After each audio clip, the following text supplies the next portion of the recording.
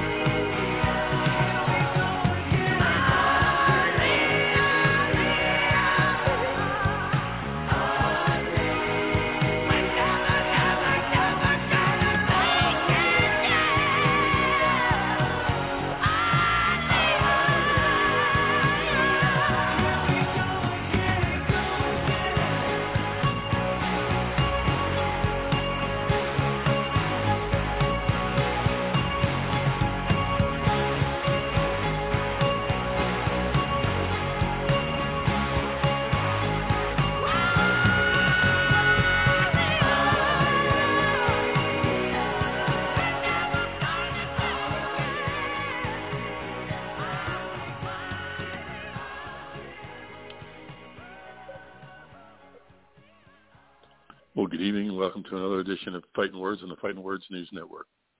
Fightnwords is brought to you each and every night of the week in grateful appreciation to the men and women of the United States Armed Forces, men and women police and fire services, those very, very tough people in the hospitals, the doctors, the nurses, the cleaning staff, everyone who's fighting very, very hard to keep us healthy, and also those who have served us so well over this pandemic area, those in the supermarkets that keep the supermarket open. Ladies and gentlemen, tonight's program is dedicated to, we have 2 fallen officers this week, which brings to the total just this year of 166 police officers that were killed in the line of duty. To all those brothers and sisters out there, we grieve with you. We hope everything it goes better for your families, and please, ladies and gentlemen, keep them in your thoughts.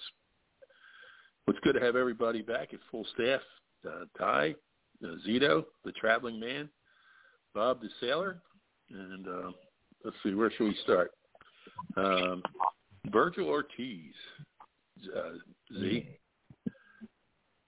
What do you think of his knockout over Kovalevskis?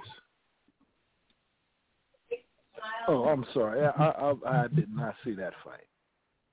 Oh, okay. Guy, did you say it? Well, I told you guys that it would be a very stiff test for Ortiz, and it proved to be so. Mm-hmm. He was severely rocked and hurt in the second round, but he composed himself and got a stoppage. The kid is ready. He's 23 years old, 18-0 with 18 knockouts. He did basically the same thing Terrence Crawford did to Mean Machine. You know what I mean? He took his power early, just like Crawford did, survived, and then beat him down. So I think, I think Ortiz is one of these kids, kind of like I guess maybe a Fernando Vargas. He has this high impact style, and he's ready now. Like a lot of people think at 23, I don't know why, but for some reason in boxing, 23 is not ready. Shifley Leonard was practically a Hall of Famer by 23. This kid is ready to fight the elite of the division. Doesn't mean you're going to win, but he's ready to fight these guys. And I think he proved it with his performance against a very tough and durable Mean Machine. Okay. So let's go to a really serious fight here. Bob, what do you think about Woodley and Jake Paul? Oh, God. Hand me the loaded gun now, please. All right. So the herpy that is Jake Paul keeps coming back up. And Tyrone Woodley, I mean, I just want someone to hurt him. I want someone to punch. I mean, Woodley's not my first pick, but no one's done it yet. No one's put real hands on this kid.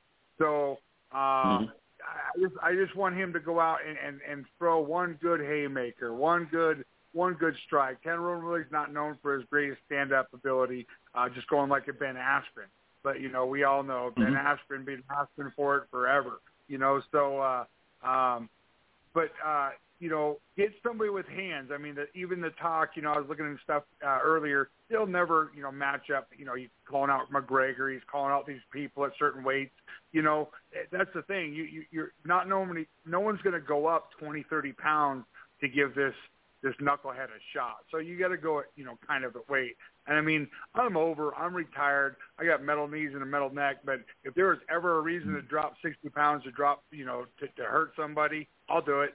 You know what I mean? Just give me a couple months.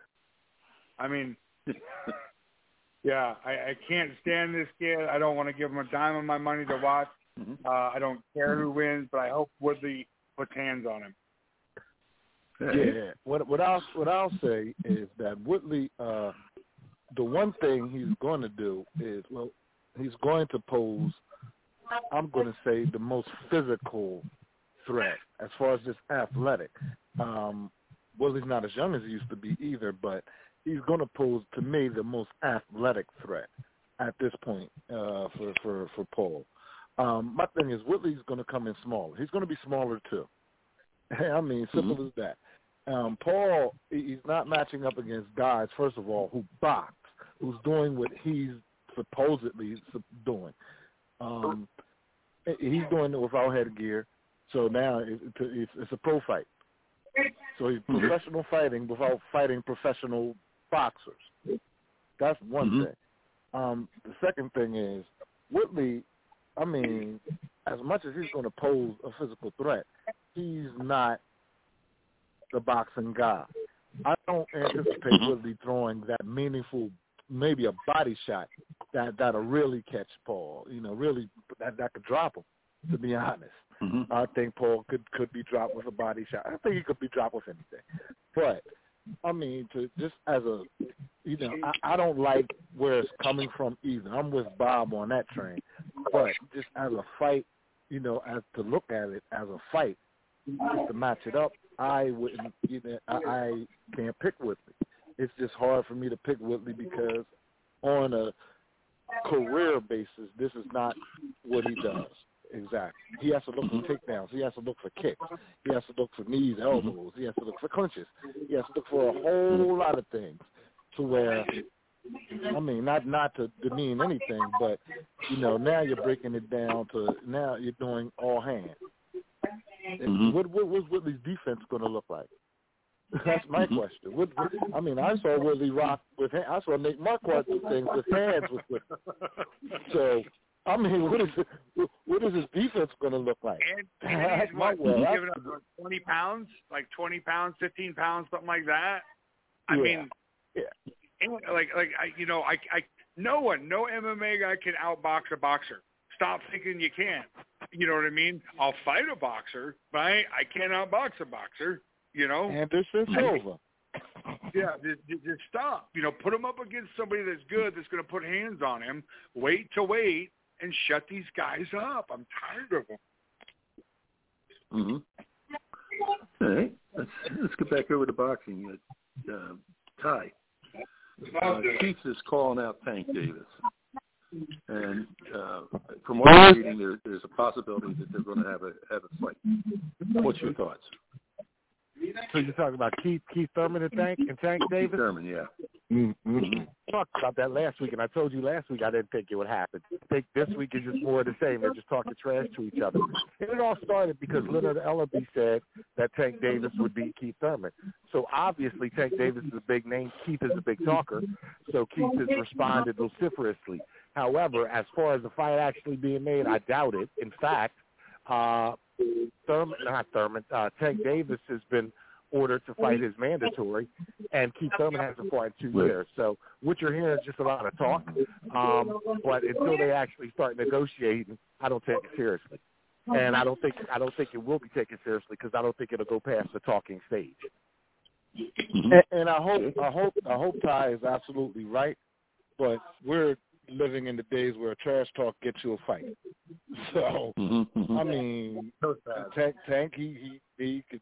Yeah, but it's not going to get Keith Thurman a fight with a guy. It's not going to get Tank Davis a fight with a guy that could derail the money train. So that's not going to happen. He would derail the money train. I would bet on that more or less. Yeah. Well, you know, it's funny because I watched honestly, because Keith hasn't been in the ring. Frank Martin there's fight no money in Keith. Earlier today. But Keith and Spence were the two color guys that were going over the fight, and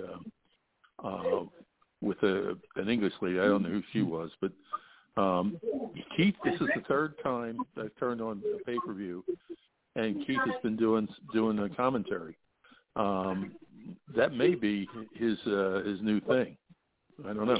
Well, he's not boxing, so he might as well do something. Yeah, he's not boxing right now. So.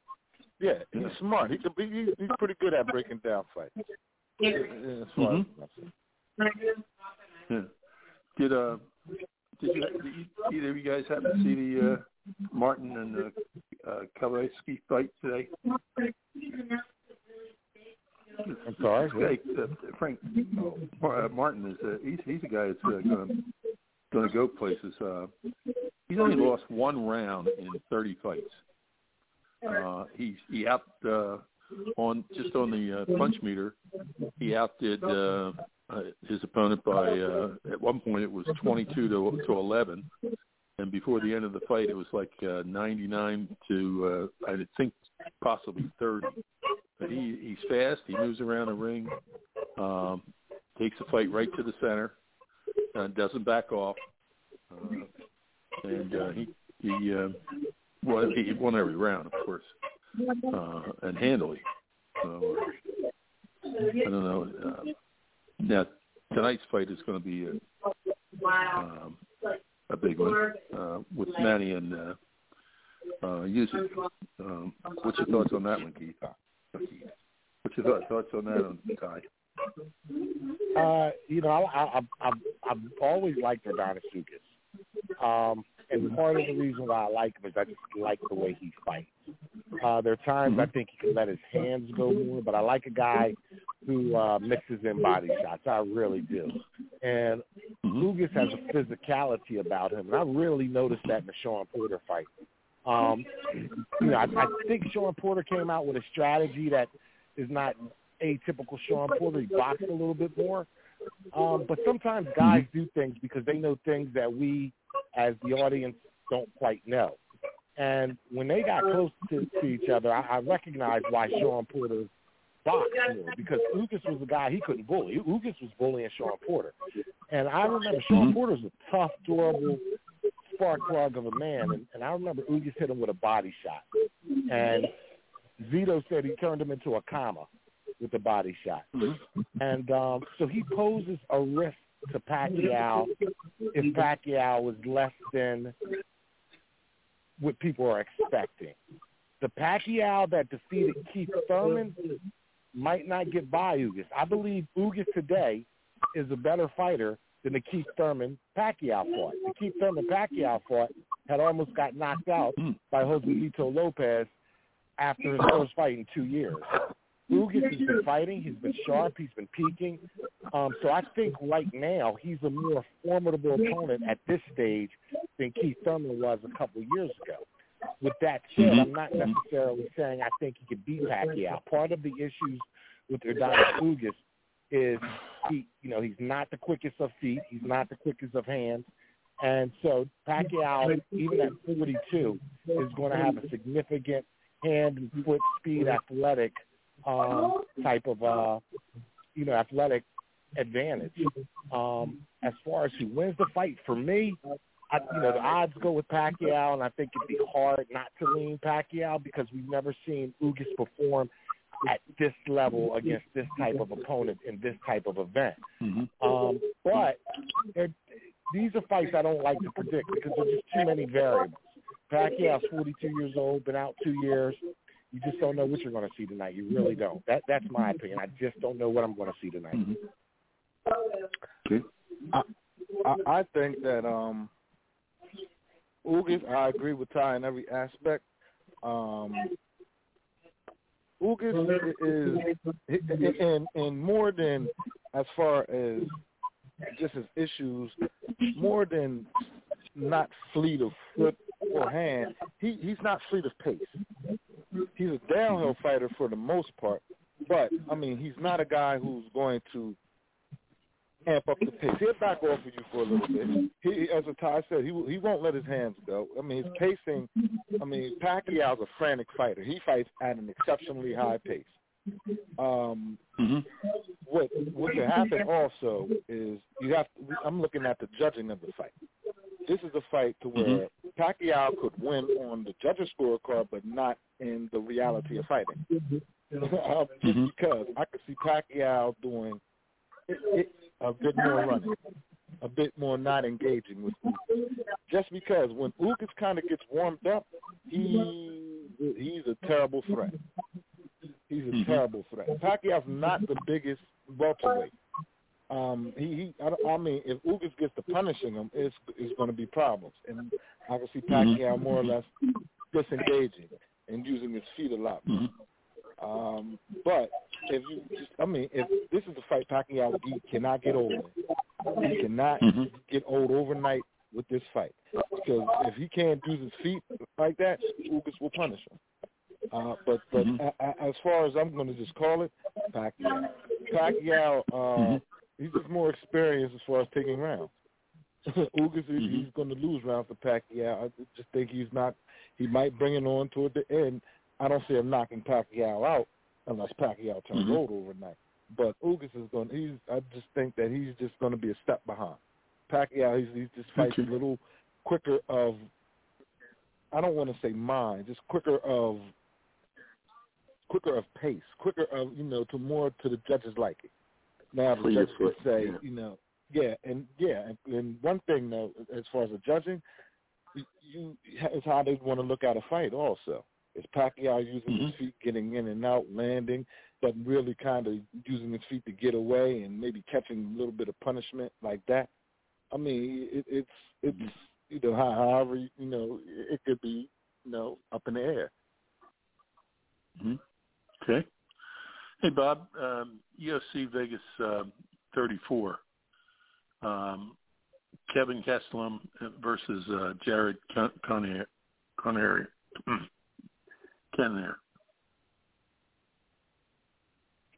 Yeah, tonight. So tonight we got that matchup. I'm kind of leaning toward Gastelum. Conier's got some good stuff. That will be a good matchup. Galson's, I think, got a little bit more on the ground. And so we'll see how it goes. I also want to point out one of my favorite guys, lightweight co-main event, Clay Guida against Mark Madsen. Now, Mark Madsen's 10-0, but Clay Guida, like, I use him still today, like when I'm training people and people come in, they're not breathing, they're jumping around with all this electricity and energy. I'm like, look, you're no Clay Guida, all right? Because that guy's got more stamina than anybody on the planet I've ever seen in my life. Yeah. Jumping around the ring like he is on fire or on drugs, or I mean that guy. Yeah, seriously. Yeah, and so inhuman cardio. Inhuman. I mean the way that guy moves, and he's been around a long time. And again, we'll throw that stuff out there. These older guys are getting thrown up in there. If they win, like Jose Aldo, they'll stick around. There's talk on who's next for Jose Aldo. The older guys that are still kind of, that made the show. Now there's just so many up-and-comers that it's hard to compete. You know what I mean? But, yeah, so I'm excited for that co-main event as well. Your boy Guida's live tonight, too. He's live in that fight because, Mark Madsen is an Olympic silver medalist in Greco-Roman wrestling. So, but the problem with Mark Madsen, I mean, he has tremendous slams and takedowns, but he gasses. He's a prospect who's 10-0, but he's 36, just shy of 37, and he gasses.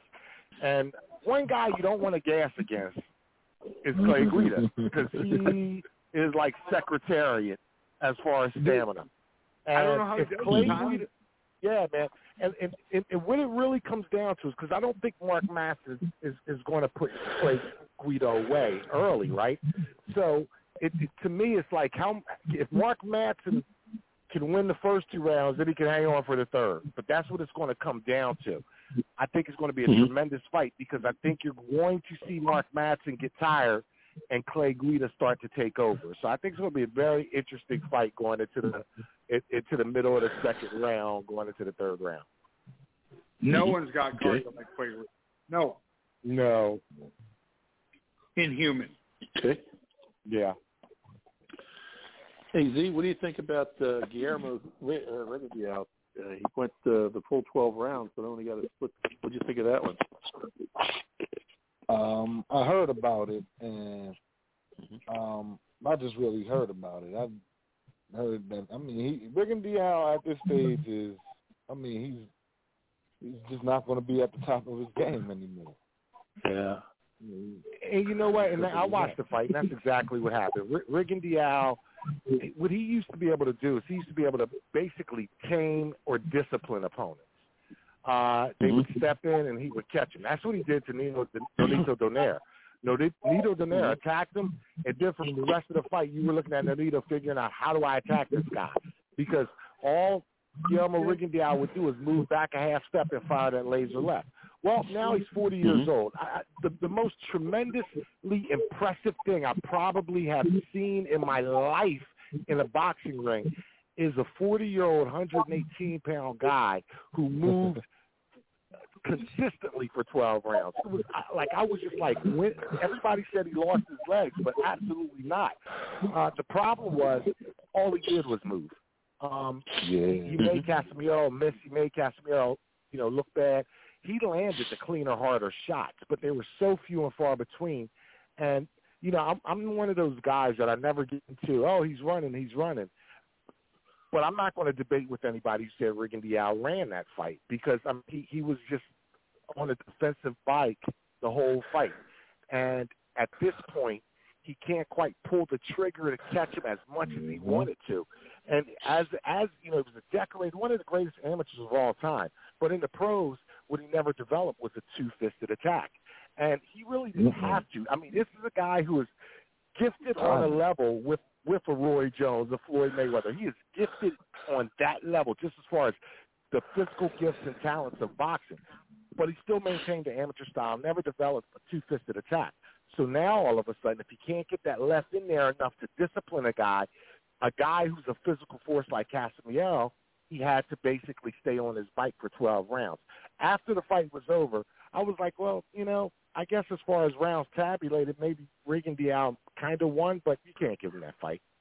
Mm-hmm. And, I was really surprised that, he even got a split decision loss because I know the establishment really doesn't care for Regan Dial because of fights like this. I think he's got a bad reputation because of, he moves, but I never thought he overmoved. This fight, he overmoved. And I was really surprised he got a split decision. But at this point in time, if he's fighting a physical force, one of two things is going to happen. He's going to have to move like Clay Guida for 12 rounds like he did, or he's going to get whacked out. Casamael would have absolutely whacked him out if he tried to hold his ground and fight. So it's just where he's at in his career right now. And with that performance, and that was for a title, nobody's going to fight him again. I don't see him getting any more big fights at this stage of his career. There is no way anybody is going to risk themselves against a very low reward, extremely high risk opponent like we're going to be out at this point. I just don't see it. Okay. So, Bob, what do you think about Sean O'Malley's fight with Jose Aldo? I don't know if it's going to happen.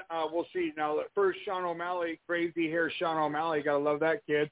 Always dyeing his hair, crazy colors, coming in with the big afro or the braids. Suffered an injury, I think, 2 fights ago, Ty, 3 fights ago. Yes, sir. Lost that. Came back with a victory. So he's on deck, but he's not even in the top 15. I was looking at that earlier. You know what I mean? And, if you're talking about, Aldo's sitting at number 5. So who's next for Jose Aldo is what they're kind of talking about, And if you're Jose Aldo, you may or may not have a shot at the title again, but you're older. You're one of my faves again because you've been there since the beginning. Give him a shot at, TJ Dillashaw, see what happens. See if we can put that together, and then if not, let Jose kind of trickle down the rankings. I would just like to see these guys at age, and only because from experience, retire before it hurts too bad. Don't become one of those meat puppets that they keep bringing back just because you're a name and letting the new guys, man. That's all I got to say about that. Yeah, I agree with Bob. That's a fight that I really doubt will happen. Part of it is because Jose Aldo is a top 5 bantamweighter right now. He called out TJ Dillashaw, but Dillashaw, once he's healthy, is probably going to get the winner of Peter Yan, Aljamain Sterling. Jose Aldo still has in front of him Rob Font and Corey Sandhagen. So he wants another shot at the title. Obviously, Peter Yan's already beat him, but if Aljamain Sterling somehow wins that fight and defends the title, then it's a fresh matchup. As far as Sean O'Malley, like Bob said, he's not in the top 15 as of yet. And even though he's built part of a reputation, he's done that through social media. That's why he's so popular. But his competition level hasn't warranted him being in top 15. So what happened was there were a lot of complaints on social media about his competition level, and Sean O'Malley said basically, look, I get paid the same no matter who I fight, so I'm going to fight the lower-ranked guys if that's what they want to put in front of me. It's easier to fight for the same amount of money. So eventually they're going to step – yeah, exactly. Eventually they're going to step up his competition because they see potential in this kid, but I don't think they're looking to – that's not a fight Aldo would take because it doesn't get him closer to a title shot, and that's all he's looking at right now. I think Sean O'Malley would take it because he sees an opportunity to feast off of Aldo's name, but I don't see that happening just yet. Now, Ty, let me ask you, who do you think? I mean, I would lean towards Peter Yan coming back without the illegal knee, but who do you think is going to win out of Peter Yan or Sterling? I think Peter Yan's going to beat him. I think Peter Yan's going to beat him. I think the thing that most convinced me, because, fighters make adjustment and things different happen.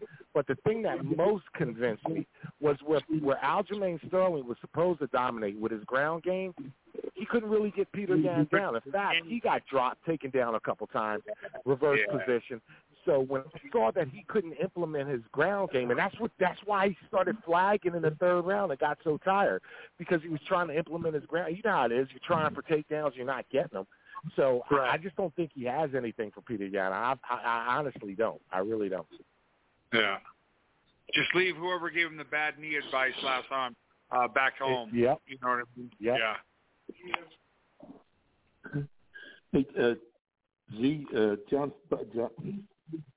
Joshua Basti is set to fight Bivol in February. What's your thoughts on that fight? Bivol, who's he fighting? Basti.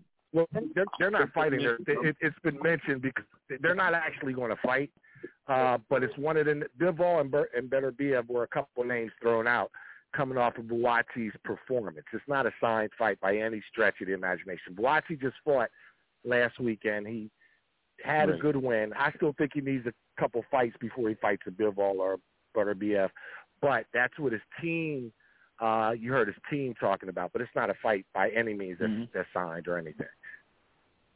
You know, there was something come out late this afternoon and said that they are about to sign for February of 22. So that's why I was asking the question. Yeah, I guarantee that fight does not happen. I don't think they walked Buatsi in the Bivol just yet. I mean, maybe, you know, you take a chance, but Bivol, I mean, Buatsi's still young, and he's still, I think he probably could use another camp with Virgil Hunter. That was kind of his first camp, and I think he could use another camp and another fight to learn. And then I think he could be ready for those guys. Not that he would win. I think you put him in now, he's dangerous, but I don't think he wins against Bivol. But I give him a better shot against Bivol than Beterbiev by far. Okay. Hey, Bob, what do you think of Vincente Logue versus Nate Diaz?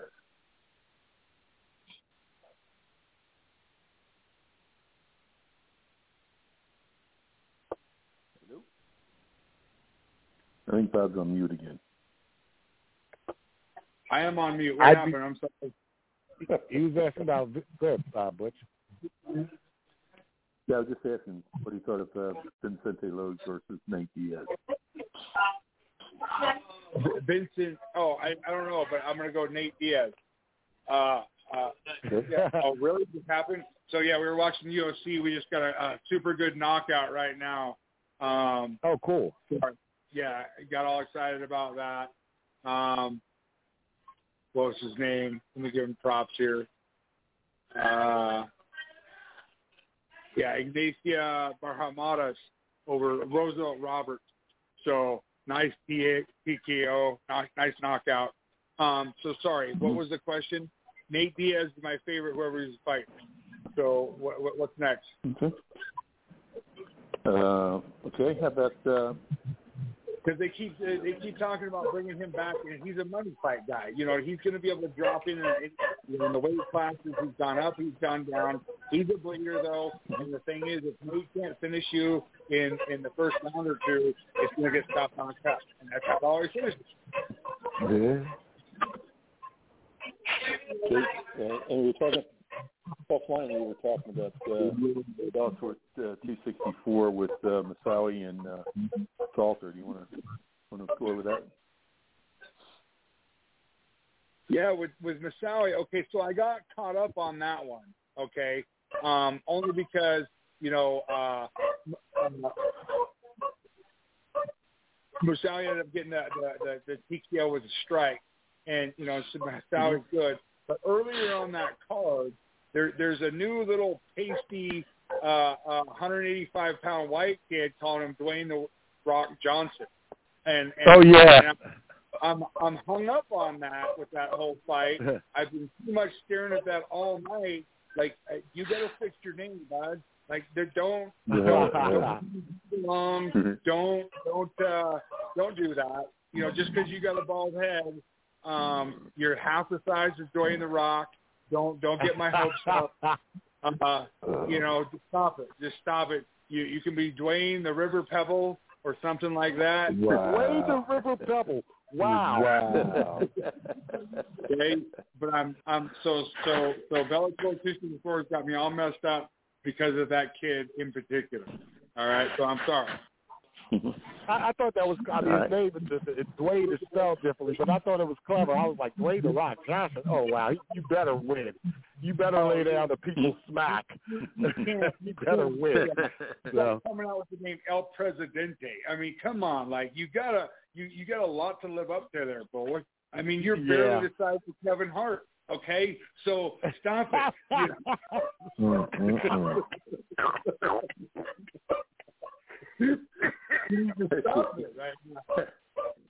right, but we're going to come back one more with you, Nagano. He feels that the UFC is not really working in his best interest. What's your thoughts? Okay, a little pissed. I mean, you work yourself up there. You become the champion of the heavyweight division, and then all of a sudden, I don't know the reason, COVID, family, whatever. He's a couple days late, so all of a sudden, boom, there's an interim championship. Like, what? Mm-hmm. What? How do you just do that? Because you can't put it off one more fight or one more month. Dana White. Mm-hmm. So that's a little disrespectful. So you work your way to the champ, and then all of a sudden now, because you're promoting the Cyril Gain and all this stuff. So again, we got to match those guys up and go for a unified title. And then after that happens, I hope they pay Nagano well. I mean, because again, he's part of that African team. They were hoping to do that whole quote unquote Rumble in the Jungle with all the guys over there and getting over an MMA fight over there. But why is it something like that? And then so once they unify it, it doesn't even matter, because if John Jones figures out his stuff, he'll just get an immediate title fight when it should go to probably Stipe or someone like that, Mm-hmm. Okay. Francis Ngannou said he felt disrespected, and I was like, man, you're so wrong. You shouldn't feel anything. You are being disrespected. Mm-hmm. The reason why that was an interim title fight, so Francis Ngannou initially told Dana White, I could come back in September. They said, well, what about August? He said, September, I'm going to be doing some things. September, I could come back. Remember, he just won the title a few months ago. So he said, I could come back in September. But what happened was they had the Derek Lewis-Gane fight, which was obviously a number one contender fight. Well, they wanted to boost pay-per-views. When the UFC wants to boost pay-per-views and they want it to be headlined by a title fight, which it would have been, but Amanda Nunes pulled out, and that fight got pushed back. So now you got Gane and Lewis in Houston, Lewis's hometown. You make it an interim title fight to boost the pay-per-view sales. That's the whole goal. That's what Dana White basically said. That's why we have an interim champion. So he has every right to feel disrespected, Ngannou, because he is being disrespected. And right now, Cyril Gane, he is phenomenal. He put on a tremendous performance. But the fact of the matter is 2 fights ago, before the Derek Lewis fight, guess what Dana White was saying about him? He's boring. He doesn't go out and get stoppages, blah, blah, blah. Now, because he stepped in and essentially saved the UFC's butts, and he won, now he's the flavor of the month, and Dana's riding the golden boy. So Ngannou has every right to feel disrespected. But the fact of the matter is the UFC is never going to market a fighter right. They market the UFC. The UFC is not all about promoting their fighters. They promote their brand. Make no mistake, Conor McGregor got to where he was not because of the UFC, but because Conor McGregor promoted himself once he got in the UFC. That's the difference. The UFC doesn't promote their fighters. They promote brands. That's part of the problem. It's that damn golden rule. He who has the gold makes the rule. And yeah. That's not, he's got so much younger talent in the stables right now. He's just blowing out all the old guys and using us up before, I don't know. Hindsight, whatever. Mm-hmm. Make sure you got medical. Do it as a hobby, friends or kids and gentlemen, whatever. Mm-hmm. Mm-hmm.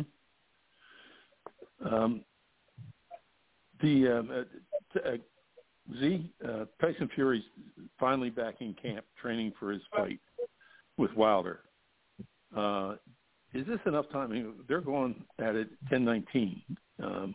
Is this enough time to get him in shape? And because he's been running around doing all kinds of stupid things, just to, I guess, make himself happy. I just want to start off. The first thing, as far as Tyson Fury is concerned, you always kind of worry about his mindset and where it'll lead him. And you wish the guy the best just as far as that goes outside of boxing. Mm-hmm. But as far as boxing, it's enough time. It's enough time. And I say that because it depends how he's keeping himself. He could be doing all sorts of stuff, but it really depends how he's keeping himself physically and mentally as far as his preparation. If Tyson Fury, he knows what he's going against. This is his third time fighting the guy, so, it's no surprise. He knows what kind of condition he's going to need to be in. He knows what he's going to have to, the type of mentality he's going to have. I think, he the onus for him is just to keep himself stable. I think Deontay Wilder needs to worry a little bit more going into the fight. And just because he out of the two fights, he got it the worst for more or less the same. So I think he just needs to. I'm more worried about Deontay Wilder's mentality and preparation. And to be honest, as I say, I wish him the best as far as that goes too. But like both of these guys, you just want their mentality to be straight as far as life. They're going to hit each other, but just as far as that's concerned. But yeah, Tyson Fury, I anticipate that he's going to be extremely ready for Wilder. And I expect Wilder to be the same. Okay. Todd, what do you think? Right at the Ghost Guerrero is coming out of the woodwork to fight next month. What's your thing? No, he fights tonight. Is it tonight? Yeah. No, actually fights tonight. They fight on the Pacquiao undercard. Robert Guerrero against Victor Ortiz. I said Vicky, damn it. Robert Guerrero against Victor Ortiz. This would have been a tremendous 2013, 2014. It would have been a tremendous fight. But, here we are in 2021, and then, both guys are coming off long layoffs. Both guys are long in the tooth. Guerrero's 38. You know what? Here's what I expect. As far as who wins, it doesn't really matter. Because neither one of them are going to be contenders at this stage in their careers in the welterweight division. But I think you're going to get an entertaining scrap. And sometimes that's just good enough, right? Right. See, I think you talk about this Jake Paul kid, and God, he's annoying. But what he does is he provides entertainment. And sometimes a fight is just a fight, sometimes it doesn't have to mean anything except, both guys get paid. This is their profession. I think this is one of those times where a fight's just a fight. I'm going to just kind of sit back and enjoy the entertainment value. I have no idea how it's going to go because both guys, again, are long in the tooth. Both guys fought at a certain level.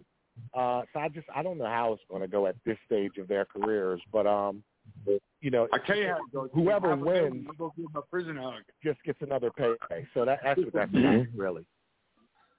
Yeah, and I think that Victor Ortiz, these are two guys who, even when they're in their primes, they would mix it up for, they didn't mind, stepping to a guy and mixing it up, throwing more than one punch. Robert Guerrero, throughout his career, he's to me, he's proved tougher than Victor Ortiz. Victor Ortiz has proved to hit harder. One thing I know is that when people, Victor Ortiz, even in his prime, when you fought him, you tended, he tended to drop guys. Now guys tended to get up, and those who were durable, he would, they could do things to him, but it was a time where nobody really faced Victor Ortiz without touching the mat. So the guy is powerful and he hits hard. But as I said, at this stage of his career, it all depends. I expect it to not be as clean as it ever would have been.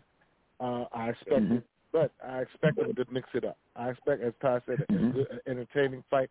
But I expect these guys to go in there and mix it up and get a little tired and hug each other and do that dance. And then, I mean, I will say, based on recent form, their last fights or so, Victor Ortiz has looked better.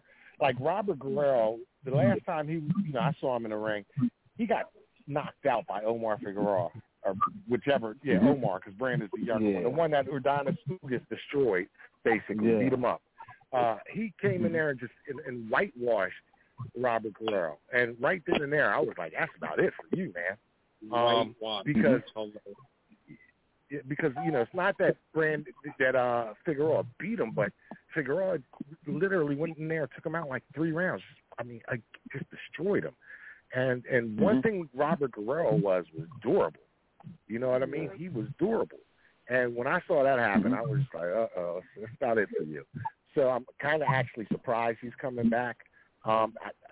Again, he picked the right guy, kind of like Bob, talks about with MMA, man, where you have these guys at this age fight each other instead of fighting, a young up-and-comer. But in boxing, what happens is the winner of this fight is going to go ahead and sell their name for a great paycheck. So, sure, part of the game. Sure. Hey, what do you think, Taylor Harris? Sorry, Frank. That's okay. Go ahead. No, I was going to say, you guys keep talking Ortiz. I do want to throw out there that, in the love of boxing and MMA, Tito Ortiz, or should I say Mayor Tito, I think he's a mayor of some city in California. You know what I mean? He was mayor pro temp. Yeah, Mayor Tito Ortiz. But you know he quit. Yeah, he had to. After COVID? Oh, yeah, he was all that's a good way to put it. Yeah. He really did. Yeah. Wasn't going well. Again, way to bob and flip, you know what I mean? Slip and weave. But he's going to do a boxing match against Anderson Silva, one of my faves, everyone's faves. The same night on 9/11 is Oscar De La Hoya is going to go against Victor Belfort. And Vitor, he started around the time I did, and I really wanted a shot at him just because we both got pretty good hands. But that never happened, of course. So I'm really, really interested in that fight coming up on September 11th. That's something I'll tune in because those are real fighters. Again, they're trying to box versus MMA, but they're going to bang. I mean, they're not there to just sell a ticket. They're there for the W, as far as I know. You know what, Bob? I will say, so Oscar De La Hoya was trying to fight George St. Pierre. They came close to negotiating a deal. The only reason why it didn't happen is because Dana White said no, and he told St. Pierre flat out, he said Oscar's going to kill you, and we're not doing that because he's still under contract. George St. Pierre came out and actually said, huh?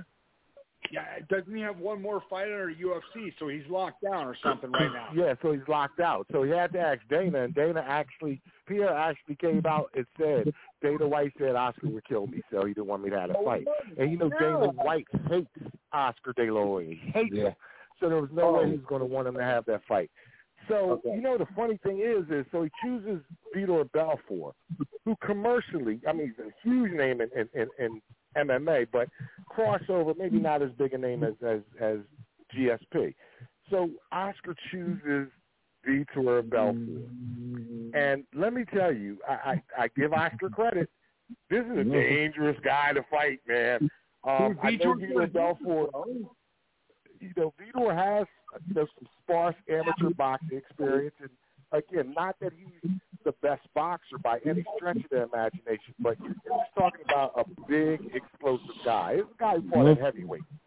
So he was on the Brazilian, on the Brazilian Olympic team way back in the 90s. So he lost. So he had a chance to go to the trials, but he lost to the guy who was the eventual guy who represented Brazil. You know what I mean? So he lost to the best guy in Brazil for a chance to go to the Olympic trials. He's got. I love Hands. Hands make an exciting fight. I want to throw it out there. 47 with metal knees and a metal neck. Today I went to a little sparring session at the gym, and these kids. Yeah, I mean, when you're over 185 plus, your cross is coming with thunder that no one's felt before. You know what I mean? I mean, it's just, especially someone that knows how to get their hips and their legs into the punch. Stop punching with your chest, guys. Stop using your pec. You know what I mean? Get your core into it, and yeah, so that's going to be a really cool fight. I'll pay $60-$70 to watch that. Like I kind of favor Oscar to outbox. I mean, he's just a better boxer, obviously world class, and after 3 rounds. But after 3 rounds, maybe he'll start to. But it's a very like I would not, if Zito went out there and caught him with something, I'd just be like, damn. Well, he's a big guy. You know what I mean? He's a big explosive guy. Wow. Like damn. Big explosive, younger than Oscar then. Big explosive, younger than Oscar, who's going to be on his TRT replacement guy. Well, it's just like I was sparring some kids today. They're like 155 pounds. I'm like, you should be hitting me 3 times more than I'm hitting you. There's no reason for me in my condition to outbox you. None. Physically. None. You sound like Zito. None. All right, now here's the big one. The big fight tonight. Manny Pacquiao. Let's go around and see. Let's start with Z. What's your thoughts? As I said before, Manny, I think Manny better not turn over tonight. This is a bad fight to turn. Just like I think him and Spence would have been, it would have been a bad fight to turn over. Ugas is top level. He's top level. And Manny Pacquiao has to be aware of that. With that said, if Pacquiao still has what he had left 2 years ago, then I think he'll beat Ugas. It won't be too difficult to judge it. I mean, I think it's still going to be, maybe at times it's going to be tough, but I just think Pacquiao is going to just outpoint Ugas, just beat him to the punch, be a step ahead all fight long. I'll pick Pacquiao to win by decision. Okay. Ty? What I think is funny is Keith Thurman came out and said, Ugas is a bad style matchup for Pacquiao.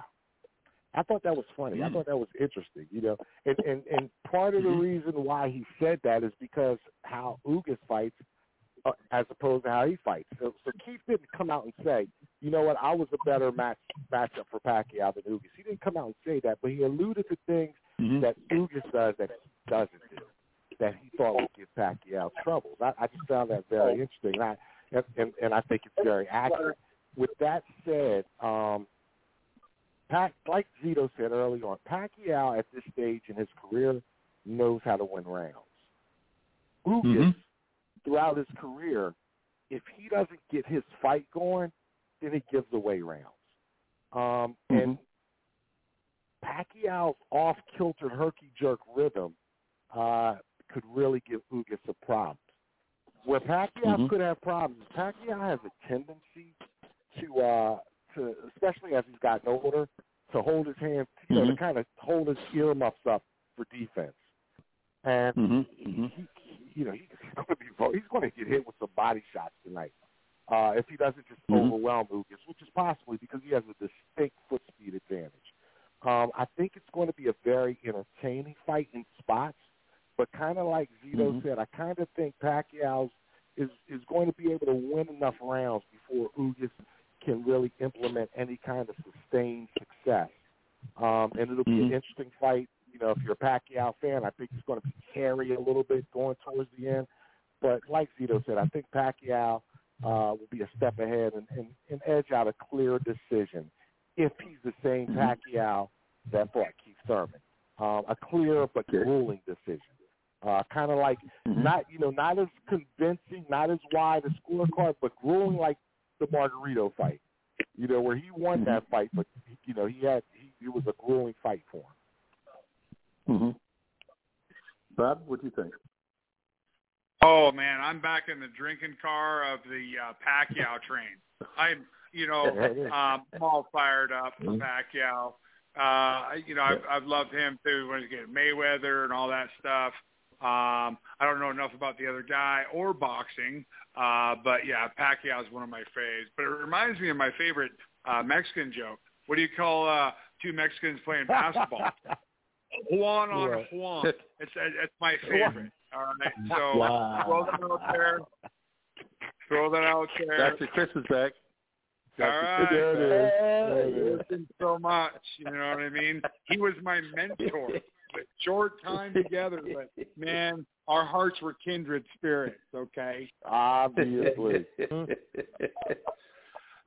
Hey, Todd, Mikey Garcia has already announced he's got signed a fight for the 18th of September, but it's a TBA. Who do you think they were going to have for that? Well, I don't think it's going to be anybody that we're going to be wholly familiar with. And part of the reason why is because even as they went ahead and announced the fight, they basically came out and said, this is a stay busy fight for Mike. He hasn't been in the ring in a while. He thought he was going to get the Pacquiao fight. That, because that looked like it was going someplace with negotiations. When that didn't happen, apparently he and Regis were talking, but he decided to take a stay busy fight just to knock the rust off, so to speak. So I think whoever it is won't be somebody. It won't be a major threat to him. And honestly, I don't even know if it'll be somebody we're wholly familiar with. So. What weight is Mikey fighting at? That I don't know. The Regis Prograis fight was going to be negotiated at 140. Did they say what weight this would be? No, they didn't.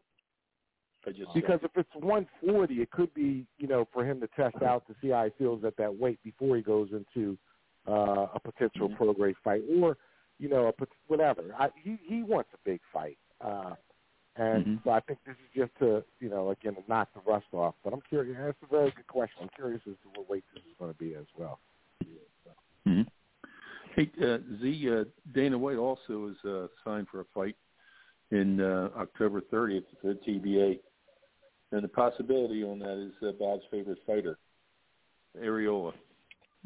What's your thoughts? Dana White. UFC promoter. No, I think he meant Dylan White. He meant Dylan White. He meant Dylan White. I was going to say, Dana White get killed by Areola. Dana White. I was going to say, he'll get killed by Areola. Dylan White against Areola. Yeah. I'm going to tell you something. This is going to be a more interesting fight than I would have said before Areola's last fight. Areola showed me something his last fight. And, I just think that right now, if Areola has that mindset in boxers like that, he could give Dylan White a lot of trouble.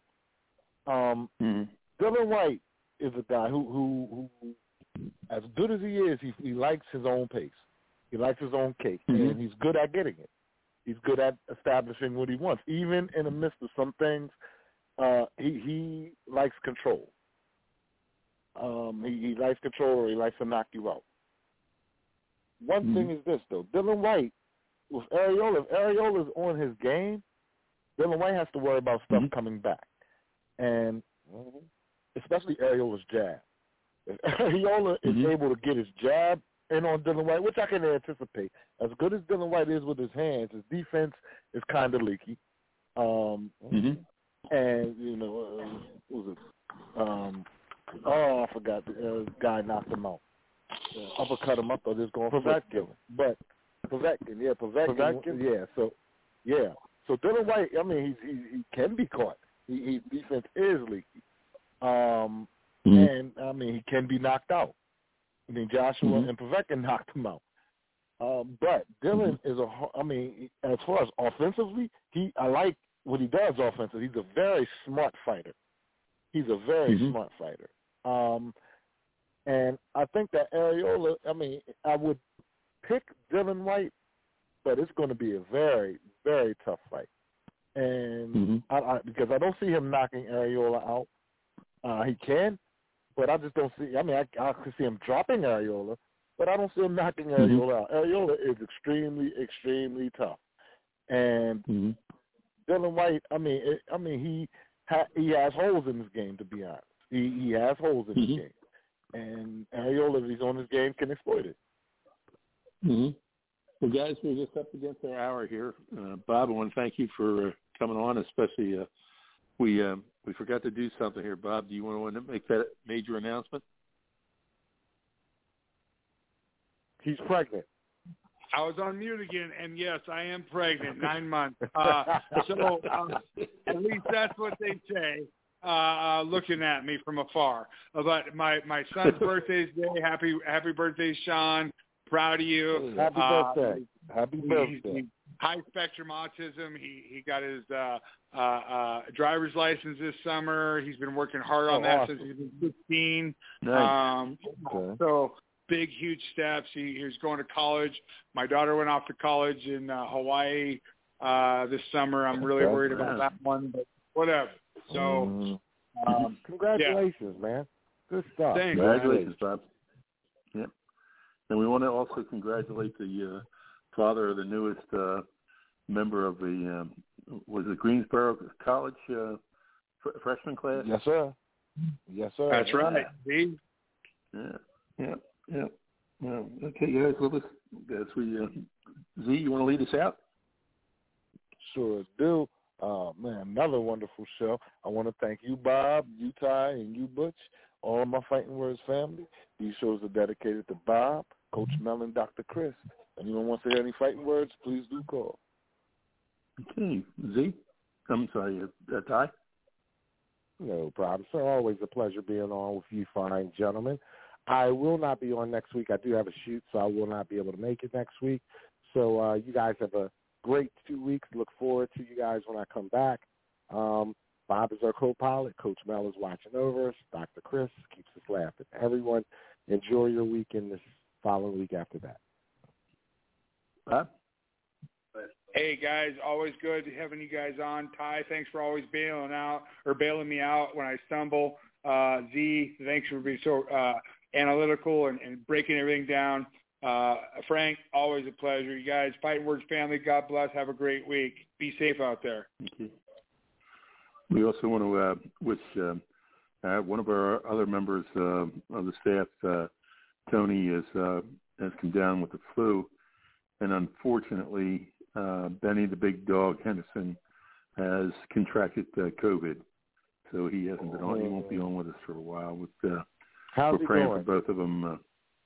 When I talked to him this afternoon, he didn't sound, of course, as good as he usually does, but he seems to be coming along. The big thing with COVID this year is to get a doctor who will treat you out of the hospital, because once you go to the hospital, it seems to be, according to the New England Journal, 95% of the problems, the death rate goes up when you go to the hospital, and it's only because it's rapid in there.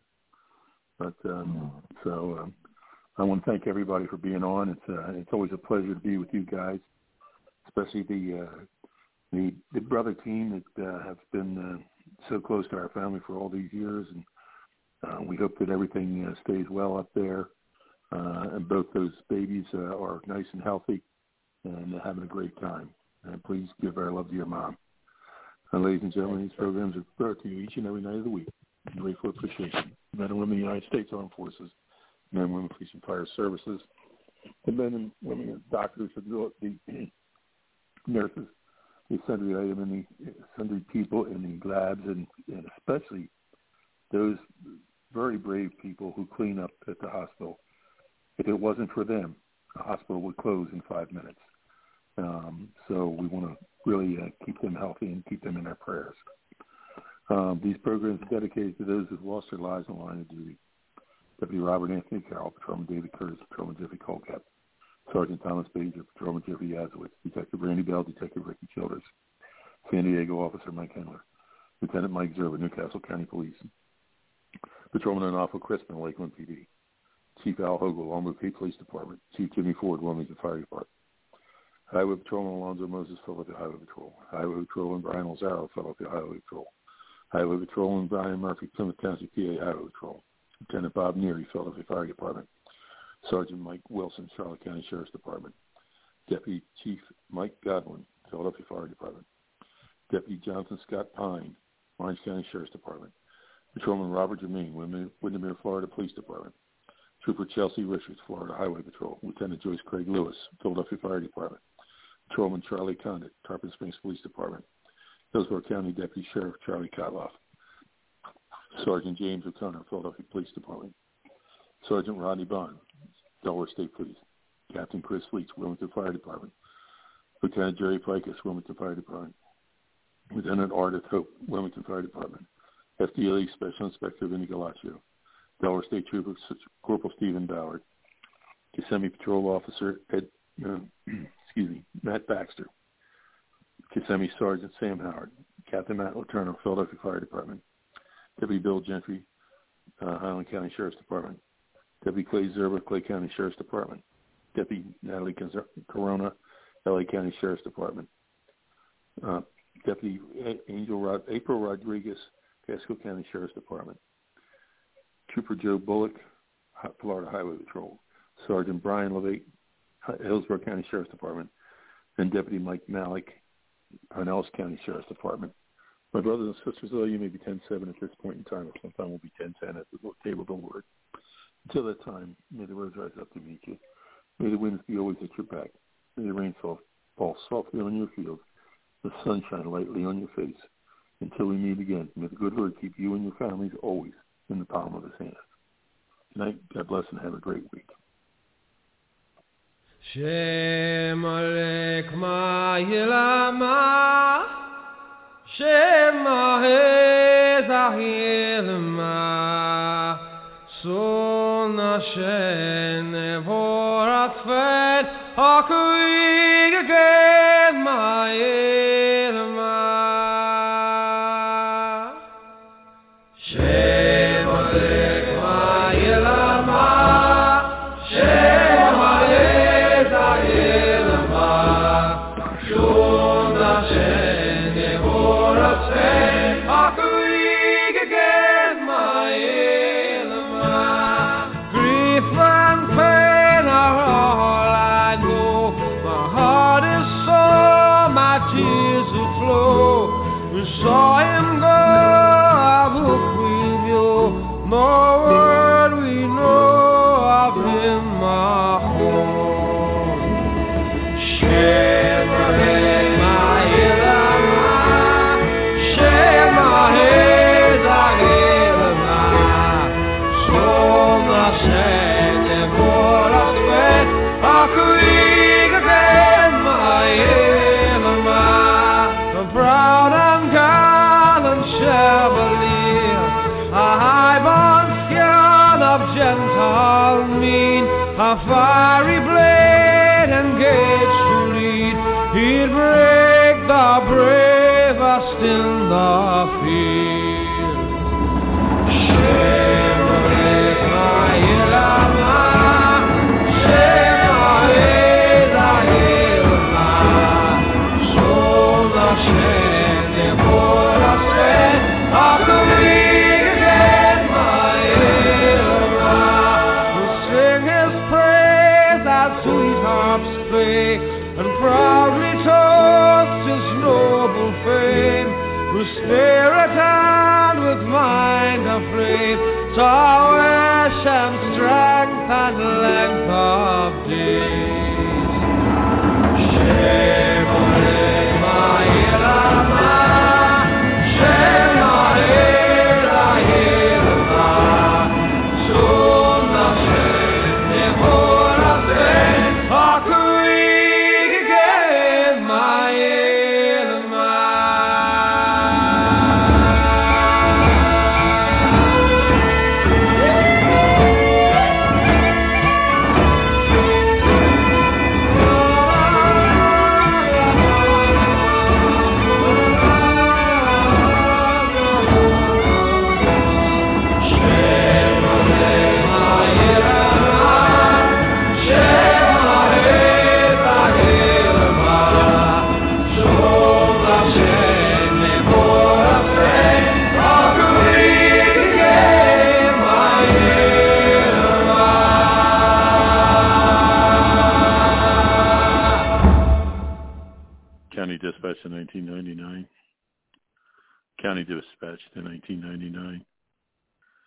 County dispatched in 1999.